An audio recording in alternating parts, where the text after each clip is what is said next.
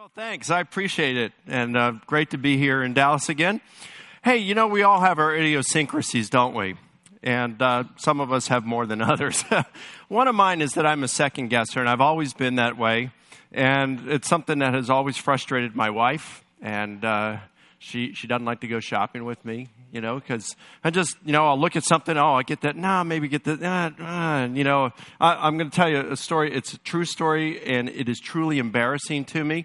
So, just like Daryl and Dan and those guys were talking about the criterion of embarrassment, you know that I'm telling the truth because it doesn't help me at all. So this is a few years ago, and several years ago, and I was out of cologne, so I wanted to get some, and my wife said, well, here is a coupon. You can go down the street to Kohl's, and, they got to say, whatever, you can use that. So I go down there, and I get it down to these two that I want to get, one of them, and I go, which one? And after several minutes, I said, all right, I'll just get this one. So I got it, and I'm driving back home. It's about a 20-minute drive back home, and I got less than a mile from my home, and it had been bothering me the entire trip back, and it just got the best of me. I'm less than a mile of home. I did a U-turn, boom, went back, exchanged it for the other one, came back. I think I wore it twice and never again. But you can imagine that if I am that kind of insane about just a silly bottle of cologne, how much more am I going to be so with something really, really important like my worldview? If I make a wrong choice on something as silly as a bottle of cologne, what do I lose? $40? But if I make a bad decision regarding my worldview, it could cost me eternity. So this is something that, just has kind of put me in a state since, I don't know what, years ago, where I'm always second guessing. And it's not just, I do second guess my faith. I second guess everything in my life. I've been married for 15 wonderful years, which isn't bad out of a total of 28. But I have second guessed whether I married the right woman. And it's not because of anything on her part. It's because, she's a wonderful woman. It's just me. It's just, did I marry the right person? If I'd waited longer, would I have found someone better? And all this kind of stuff. It's just crazy. How many of you know what I'm talking about? And some of you are going, let's see.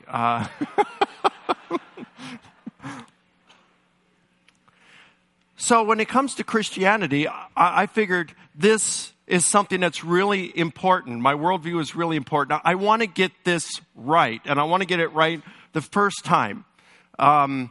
Because if Christianity isn't true, I might only have this one time. Like if Islam or Judaism is true, I only have this one time to get it right. Now, if Hinduism or Buddhism is correct, there's reincarnation, so I might have many opportunities to get this thing right. But if Islam or Judaism is right, or maybe some kind of unspecified form of theism where God exists and he, whatever, I wanted to seek truth and go wherever it leads me.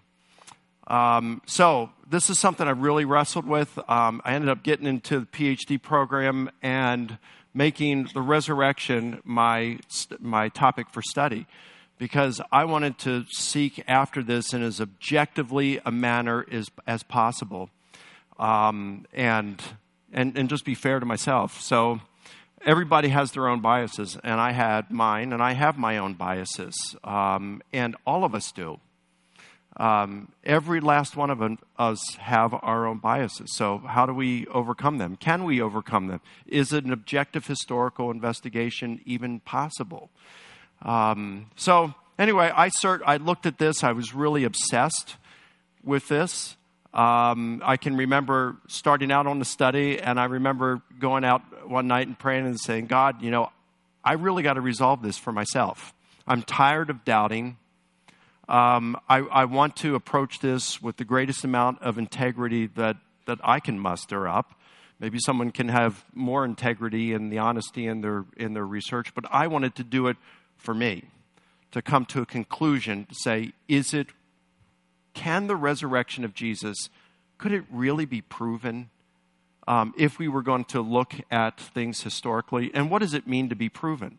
Now, I want to be honest with you. I think historical investigation suits me fine, and here's why. When you do historical investigation, whether you're looking, as Dan Wallace was talking about, the life of Alexander the Great, or whether you're looking at the life of Julius Caesar, or whatever, when you're going back that far in antiquity, doesn't matter who you're looking at, we can only know things with different degrees of certainty. There is no such thing as absolute certainty. We cannot get into a time machine, return to the past, and verify our conclusions. So what we do as historians, we look at the data that has survived, all right? We look at what has survived, and we put that together into various hypotheses that try to explain that data. And the the hypothesis that best explains that data is what is regarded as what probably occurred. And some things are known with greater degree of certainty than others. I mean, we can know that Jesus died by crucifixion with a lot greater degree of certainty than that he fed 5,000. I'm going to be talking about some of the historical evidence for the resurrection of Jesus. I think that we can know that with a pretty good degree of certainty, historical certainty. We can know it with greater certainty than we can say that Jesus was born of a virgin. Does that mean I don't believe Jesus was born of a virgin? No, I do believe Jesus was born of a virgin, but I have to admit the historical evidence we have for it isn't anywhere close to what we have for the resurrection of Jesus or his death by crucifixion. But I'll be honest with you, if I had to choose between the two, that I'd have more evidence. Do I want more evidence for the resurrection or the virgin birth? I'll take resurrection. Because if Jesus rose from the dead, virgin birth is child's play, pun intended. Okay? So let's look and say, is it rational for a person here in the 21st century to believe something such as a miraculous event, such as a person coming back from the dead? Now, why is Jesus' resurrection important? Well, a couple reasons. Number one, Jesus predicted his death and resurrection. I don't have time to get into this. I've written on the subject, published an article in the Journal for the Study of the Historical Jesus.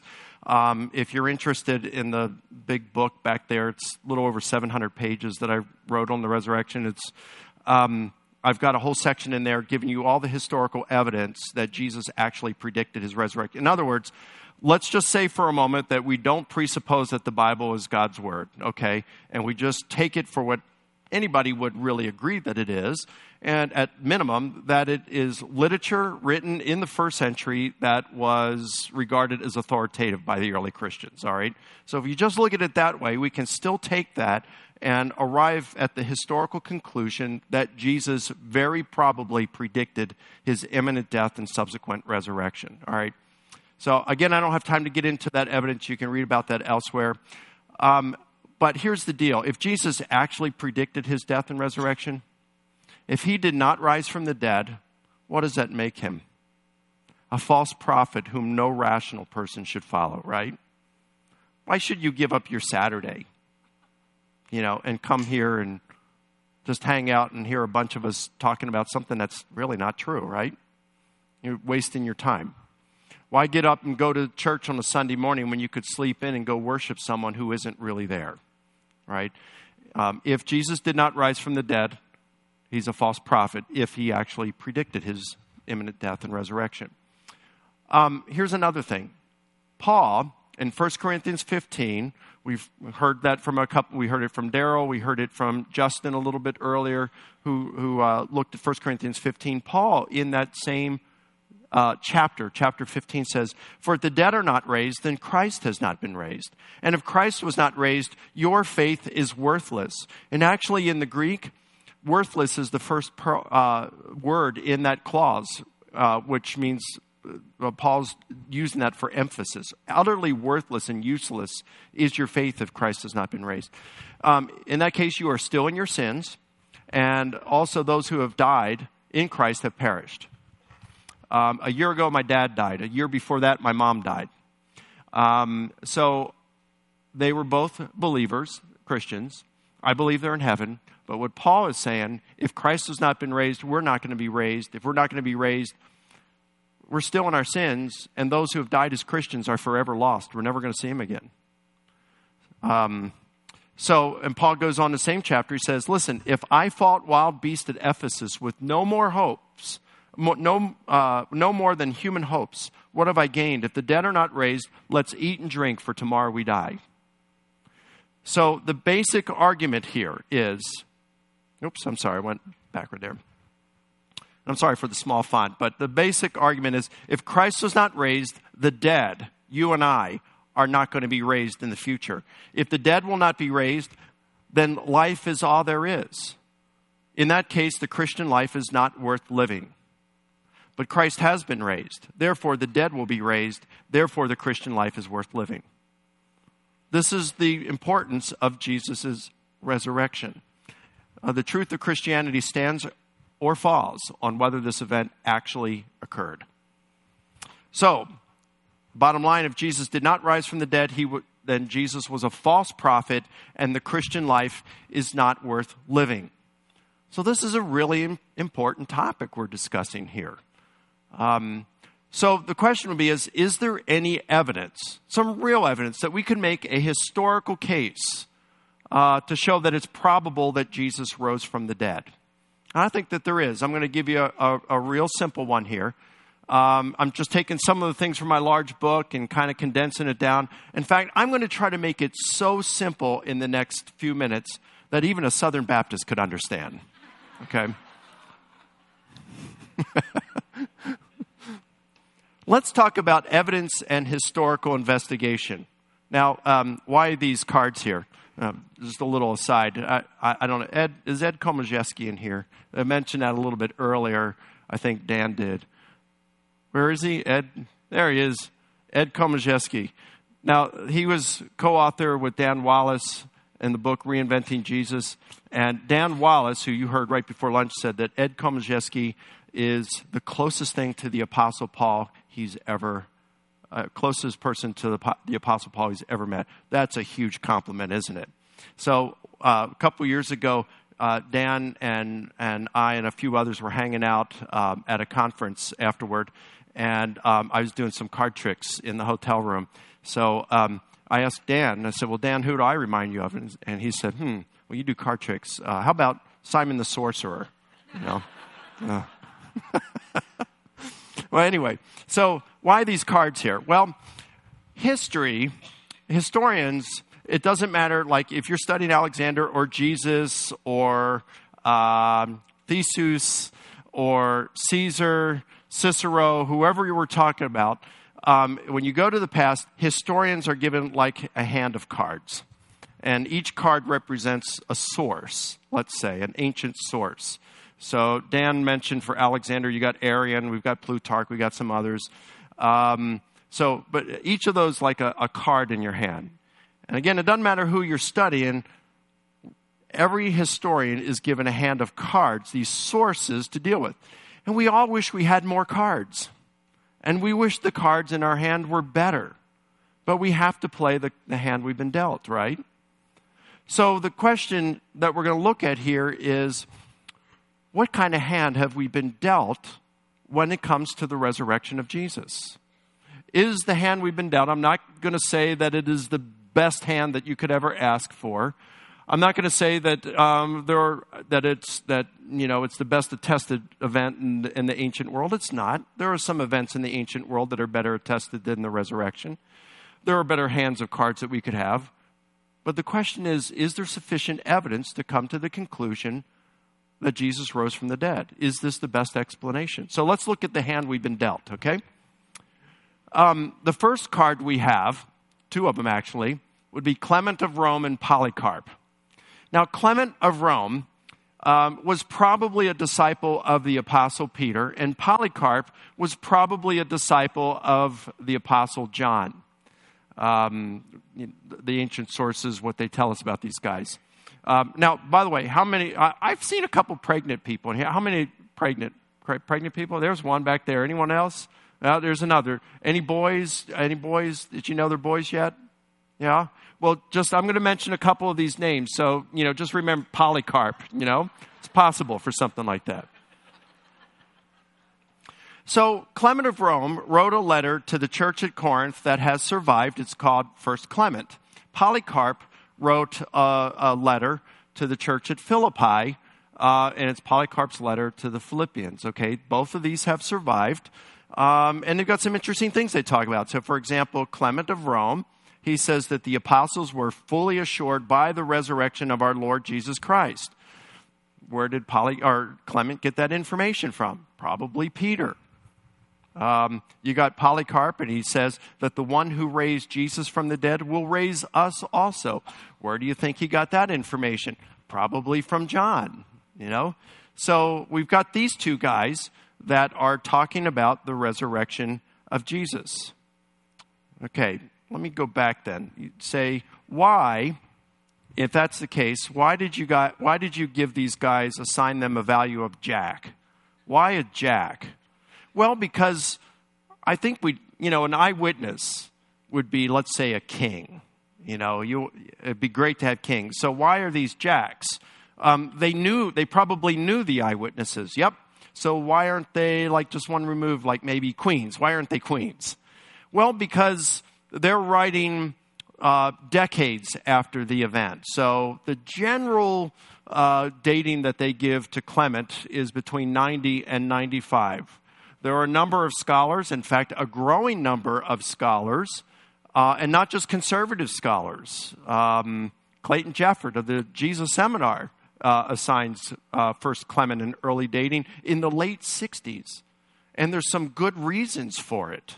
Like, for example, First Clement talks about sacrifices going on in the temple in the present tense. Well, the temple was destroyed in 70, so that would place it before 70, wouldn't it? So there are some good reasons for placing First Clement early. But as it stands, the majority of scholars place it 90 to 95, so that's like 60 years after Jesus, right? And Polycarp, let's say, he's probably writing, maybe around the year 120. So now we're talking about 90 years after Jesus. So even though these guys knew the apostles, the kings, they're writing, pretty a long time after the event. So I didn't want to quite give them queens. We'll make them jacks, okay? But jack's pretty good. I don't mind getting jacks when I'm playing cards. All right, so let's look at another. What else we got? We've got Mark and we've got Luke. And I've got Luke Acts because it's the same author. And I've made them queens. Why? Well, the early tradition tells us that Mark, as Dan was talking about, that Mark got his information from Peter. And the majority of scholars, no matter what you hear from people like Bart Ehrman and some of the other skeptical scholars, those who are writing commentaries on Mark, really focusing on this, a majority of scholars would say that the early church tradition on Mark getting his information from Peter is correct, and that the traditional authorship of Mark is correct. So in that case, if he's getting, just like Clement got his information from Peter, Mark would have got his information from Peter.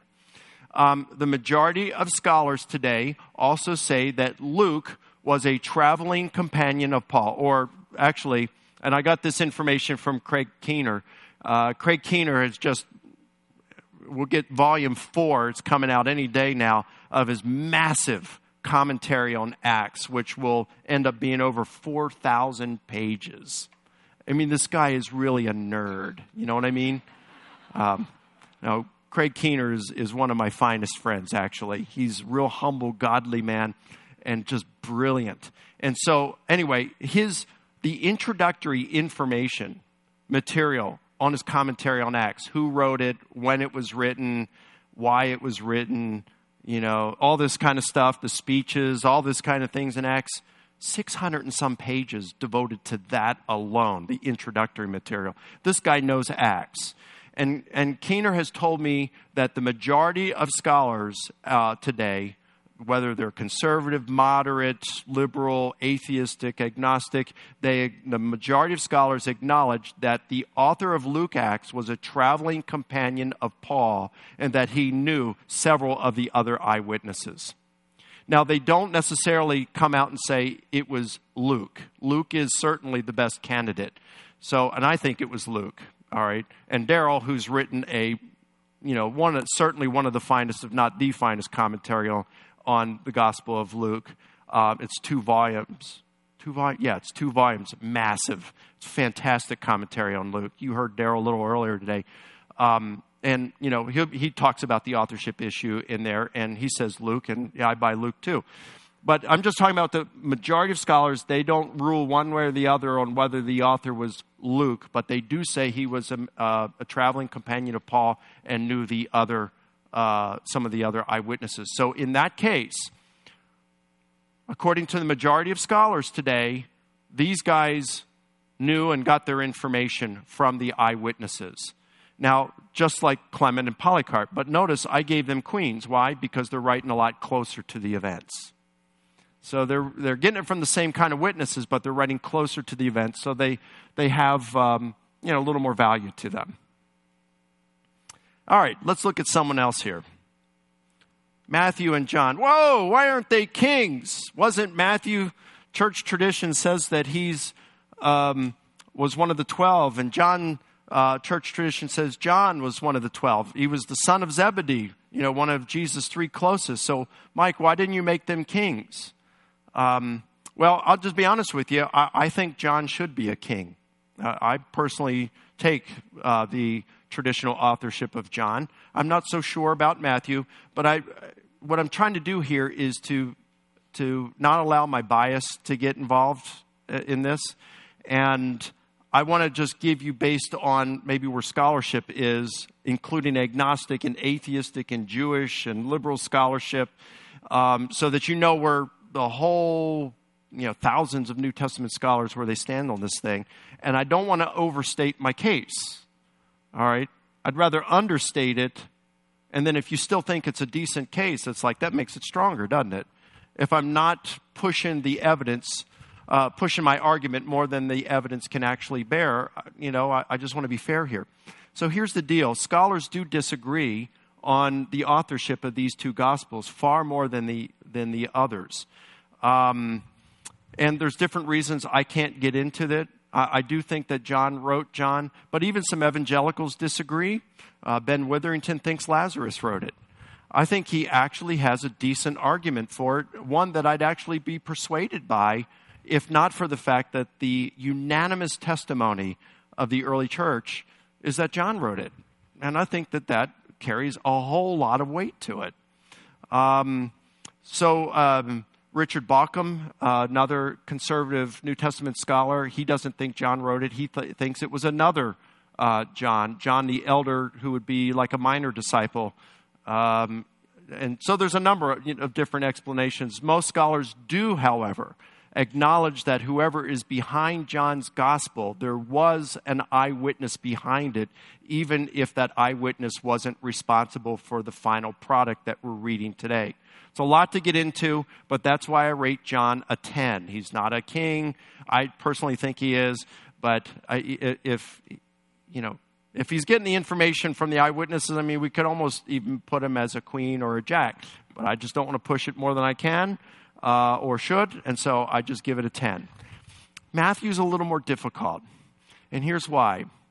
Papias, who was mentioned in one of the earlier, I think it was Dan's lecture, that Papias is the first one to mention about Mark writing the Gospel of Mark, and he mentions Matthew. But he says that Matthew was originally written in the Hebrew dialect. That could mean Hebrew or Aramaic. But and I've talked to Dan Wallace about this, Dan, who knows Greek just about better than anyone I know of, says that Matthew is not translation Greek. So, and we don't have anything at all that would suggest that Matthew was originally written in Aramaic or Hebrew. What we do have is in Greek, and it's not translation Greek. It doesn't seem like it's been translated from another language. And even other conservative scholars like D.A. Carson and Doug Moo at Wheaton, Carson at Trinity, say it's not translation Greek. So even you have evangelical, conservative New Testament scholars saying, don't know about this. And even Carson and Moo in their New Testament intro says they think Papias got it wrong on this. Well, I'm not sure I'm willing to go that far that he got it wrong, but I really don't know what's going on here. Could it be that Matthew wrote a smaller gospel, a shorter gospel in Hebrew or Aramaic, and that portion got translated into Greek later on? Perhaps it was even the Q source that's been mentioned. Or maybe it was maybe it was the special M material, and then they combined that with Mark. Or could it be that Matthew's just behind a lot of the gospel that we're reading about Matthew today, or he was a primary source for a portion of it? We just don't know. It's a really difficult question, and it's one that many scholars just have difficulty answering. So that's why I gave it a 9. But the uniform testimony of the early church is that Matthew had something to do with this gospel. So I do think that there's some eyewitness testimony behind it. And even though I wouldn't rate its... And by the way, Matthew was revered more than any other gospel in the early church. So there is significant value behind this gospel. We're removed from the first century by 2,000 years. And some of us will remember this. Some of you are so young you won't remember this. But I remember when I was a kid, you get these walkie-talkies. And, I'd go outside the house and walk down the street a little bit, and I'd have my sister have the other one. Well, the further you got away, some static would get in there, right? And it became more difficult to hear what the other person was saying. Well, a lot of times it's that way in history when you study the distant past. The more distance there is that's put between us and antiquity, there's this noise that gets in the way that sometimes makes it difficult for us to understand what they were saying and how they understood things. What we do see clearly, though, is that the early church understood that Matthew had a part. The Apostle Matthew, one of the 12, had a part to play in this first gospel that appears in our New Testaments, and that they valued it greatly. And so I think we should too, even as a historical source. So, we have 2 jacks, 2 queens, a 9 and a 10. I want to introduce us to one more card. And that is Paul. And he's our ace. Now, why is Paul an ace, you say? Well, there's some really good reason here. Was it Daryl or Justin? I think it was Justin. That he was talking about Paul a little bit earlier today and giving us some background there. And so Paul was, by his own admission, he was a persecutor of the church, right? He arrested Christians. He had them beaten. He imprisoned. He consented to their executions for being Christians. And then all of a sudden he became one because he was convinced that he had this experience that he believed was the risen Jesus who had appeared to him. And it radically transformed his life from being a persecutor of the church to one of its most able defenders. And Paul is a very early source. Galatians is a letter that nobody contends that someone other than Paul wrote it. Even the most skeptical of New Testament scholars say that Paul wrote Galatians. And here's what Paul says in Galatians. I got a page of the Greek text here. But in chapter 2, verse 2, Paul talks about the gospel that he had preached to the nations or the Gentiles, okay? And what he said was that after he was converted, 14 years later, he goes up to Jerusalem and he runs this gospel that he'd been preaching to the Gentiles. He ran it past the Jerusalem apostles. He calls them the pillars of the church, and he names them Peter, James, and John. How'd you like to be in the room with Peter, James, John, and Paul, the Fab Four? Like to be a fly on the wall there? Hey, Paul, what do you mean about predestination and election and when you wrote that letter to the Romans? Wouldn't it be kind of cool to just ask them questions?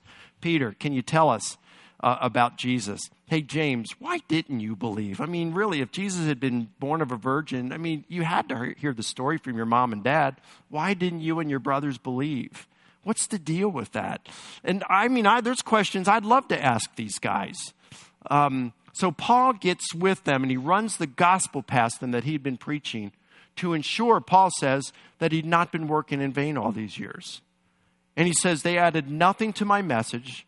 They just extended to us the right hand of fellowship. In other words, fist bump, Paul. Good job, brother. Keep up the good work. So, according to Paul, he goes up to them, runs his gospel message past them, and they certify that he's preaching what they're preaching. That's pretty good stuff. Now, of course, if we're going to be honest historians, we've got to ask ourselves and say, how do we know Paul's telling the truth? Is it possible that Paul made up that story or exaggerated and lied in order to, so that he could, what he said would be regarded as having greater authority than it should have had? We got to look at that possibility, right? So when we look at that, it's interesting to go back to the writings of Polycarp, the guy who knew the Apostle John. And Polycarp says that Paul accurately and reliably taught the message of truth. Polycarp quotes from Paul's letters twice and refers to them as parts of the sacred scriptures. Clement, I don't have the verse, I think it's 1 Clement 5, either 1 Clement 5 or 1 Clement 42. And he places Paul on par with his mentor Peter and refers to Paul as the blessed Paul. Now, these aren't the kinds of things you say about Paul if he was a heretic and teaching things different than what Peter and John had been teaching, the mentors of Clement and Polycarp. These are precisely the kinds of things you'd say about Paul if what he had been preaching, the gospel message, was exactly what the Jerusalem apostles were preaching, right? So, wouldn't it be great if we just had some kind, let's say, wouldn't it be awesome if some archaeologists were digging around and they found a document and Paul comes out and says, hey, here's the gospel that I preached. Wouldn't that be awesome? Because at that point, we would know that we are getting the exact message that the Jerusalem apostles were preaching. Even if the Gospels then had no tie whatsoever to the apostles, if we just had if archaeologists could uncover some kind of a manuscript, or let's say Dan Wallace is over in Greece and he's getting through all these Greek manuscripts and he finds a lost one and it says, I, Paul, here's the gospel message that I preach. That would be historical gold, wouldn't it? Historical platinum. It'd be amazing. Well, guess what? We've got it. It's 1 Corinthians chapter 15. And he opens up in verse 1 and he says, I want to remind you of the gospel message I preached to you. So what we're about to get here is what the Jerusalem apostles were preaching. This is something that Paul said that he ran by the Jerusalem apostles. They fist bumped on it. Good job, Paul. You're preaching what we're preaching. This is the same message that later on, after Paul's death, that Clement and Polycarp could say such good things about Paul, and Polycarp could even go and say, Paul accurately and reliably taught the message of truth. What we are about to get here in 1 Corinthians 15 is the voice of the Jerusalem apostles on the resurrection of Jesus. This is awesome stuff. This is the kind of stuff historians drool over. All right, and here's what it says. Started in verse 3, Paul says, I delivered to you what I also received. And these were two technical terms for the imparting of oral tradition. We've already talked about oral tradition today, so I'm not going to get into that. But they had these ways, and delivered and received. He's getting oral tradition, giving it to them that he got. Now, when did he give this to them? Most scholars think that he set up this church in Corinth in the year 50 or 50, probably 50, 51, the First Baptist Church of Corinth. So if he's given it to them in 50 or 51, then that means he's getting it before that, right? And we don't know exactly when he got it before that, but it's got to be prior to 50. And he would have, in this formalized creedal format, okay, or of oral tradition. And of course, he would have known, as Daryl talked about, the earliness of this message. He would have known the message a lot earlier than that, because why would he persecute the Christians unless he knew their message, right? He had to know their message to think that, hey, this is heresy, this is damaging to Judaism, I need to persecute them. So he would have known the message way, way, way back. And like Daryl said, we're just about on top of the events themselves. But getting this oral tradition we know is prior to 50. And that is less than 20 years after the crucifixion of Jesus. And it's coming from the Jerusalem apostles. And here's what this oral tradition says. That Christ died for our sins according to the Scriptures, and that he was buried, and that he was raised on the third day according to the Scriptures, and that he appeared. Now, I left it like this, even in small font, because I wanted you to see what it looked like. Do you notice a pattern here? Long, short, long, short. That's called parallelism. That helped them to memorize things. All right, so again, this is oral tradition. And then Paul lists 6 post-resurrection appearances of Jesus. To Peter, to the 12, to more than 500, to James, to all the apostles. And then Paul adds his own name to the list. 3 of those appearances are group appearances. And we'll get into that in just a moment. Paul ends up saying, whether I or they, in other words, the other apostles, this is what we preached and this is what you believed. Here's another thing. When Paul says the word preached there, he doesn't use the same word as he does in verse 1. In verse 1, I want to remind you the gospel message that I preached to you, he uses euangelizomai there. Here, he uses kerusso, and it means the formal public proclamation. So all this goes to showing this is oral tradition that is being given there. And there he talks about the death, burial, resurrection, and then 6 post-resurrection appearances. So why is Paul an ace? He's hostile at the time of his conversion. He's an early source. He claims to be an eyewitness of the risen Jesus. He knew Jesus' disciples, and he certified that he's preaching the same gospel as they were preaching. It doesn't get any better than this. Now, maybe you'd say, well, we could get better than this. What if we had a non-Christian who actually said, I was an eyewitness of the risen Jesus, and he remained a non-Christian? We wouldn't think that that was a better source. We would think such a person was a moron to have seen the risen Jesus and still not be a Christian.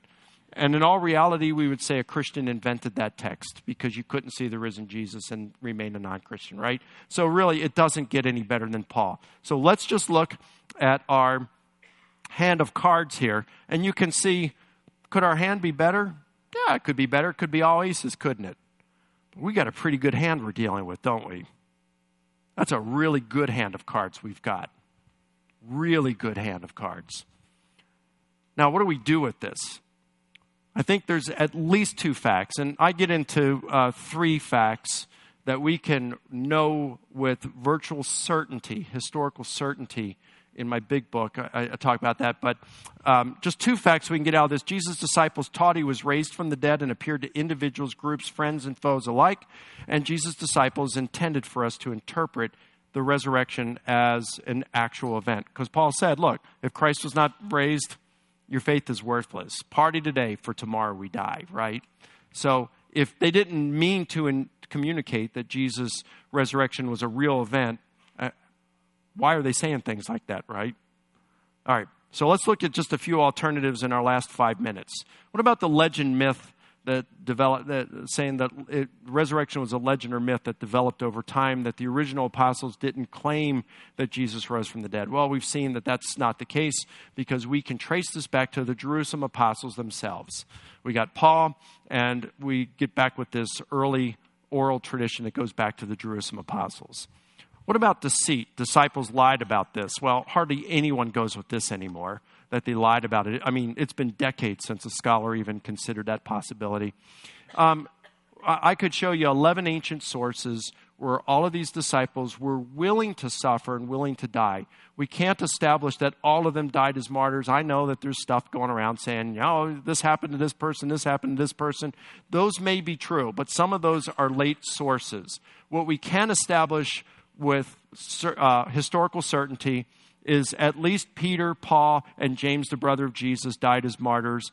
And we can establish that all of them suffered continuously for their gospel proclamation and that they were willing to die for their belief. What does that show? It shows that they sincerely believed what they were saying was true. Liars make poor martyrs. So the disciples were not only proclaiming Jesus rose, they actually believed it. I don't know of any recent scholars within, again, several decades, maybe 50 years or more, that have posited that the disciples lied about this. Hallucinations, we'll look at this final one. There are others. Hallucinations is the most popular alternate hypothesis today in the eyes of skeptical scholars. Sometimes they call them visions, but they really mean hallucinations by this. All right, problems with the hallucination hypothesis. A lot of work has been done on hallucinations by mental health professionals over the last century or so. And what they have found is that the group most likely to experience a hallucination are senior adults bereaving the loss of a loved one. Roughly, in several cases, 50% of senior adults bereaving the loss of a loved one experience a hallucination of some sort. Of all the senior adults bereaving the loss of a loved one, only 7% of them experience a visual hallucination. 7%. So the problem is the kind of hallucinations that the disciples would have been experiencing would have been visual. He appeared to Peter. He appeared to the 12, right? 100%. So the percentage of recipients is too high because it says he appeared to the 12. He appeared to all the apostles. It's too high. 100% is too high. Moreover, group hallucinations, very unlikely, if not impossible. I wish I had time to get into this, but hallucinations are like dreams. They're private occurrences in the mind of an individual. They're not contagious. You can't participate in another person's dream, can you? Like, I can't wake up my wife in the middle of the night and say, honey, I'm having this dream. I'm in Hawaii. Go back to sleep. Join me in my dream, and let's have a free vacation. Can't do that, right? Why? Because it's a mental experience. It has no external reality. It's the same thing with a hallucination. You cannot participate in another person's hallucination. I've talked to a number of Navy SEALs. Probably 80% of them experienced hallucinations, visual hallucinations, when they were during Hell Week due to sleep deprivation. They told me their stories. They're really interesting, of the hallucination. They saw an octopus come out of the water and wave at them. Another saw a train come across the water, headed at him. Another one said he didn't see any, but he remembered this one guy in the raft just swinging his paddle. And they said, what are you doing? I'm trying to hit these dolphins that are jumping over the raft, Did you see it? No. Did anyone else? No, they were having their own hallucinations, So you don't experience the same hallucination even if you're in the same frame of mind. But we got at least 3 group appearances. He appeared to the 12, to more than 500, and to all the apostles. All right? And then finally, Paul. Paul wasn't grieving Jesus' death. Paul was glad he was dead. And he was trying to destroy the Christian church. He hated Jesus. Jesus would have been the last person in the world Paul would have expected to see. He's not in a frame of mind for hallucination. So the hallucinations hypothesis is terrible. None of these can adequately explain the data that we have, the early data, that Jesus' disciples had experiences in individual and in group settings in which they believed Jesus had been raised from the dead and had appeared to them, and that they really believed that this had happened, okay? The only thing that really explains it adequately is that Jesus was actually raised from the dead. And these are pretty much indisputable facts like this. The only way that you can get around it is to say God doesn't act in the world or God doesn't exist, but you're going to have to disprove God. You might object to the resurrection on philosophical or theological grounds, but you can't do so on historical grounds. For more information, you can visit my website, risenjesus.com. And you can even see a number of debates in which I participated. You can see that this stuff I've just given you, it stands up to critical scrutiny. God bless you guys.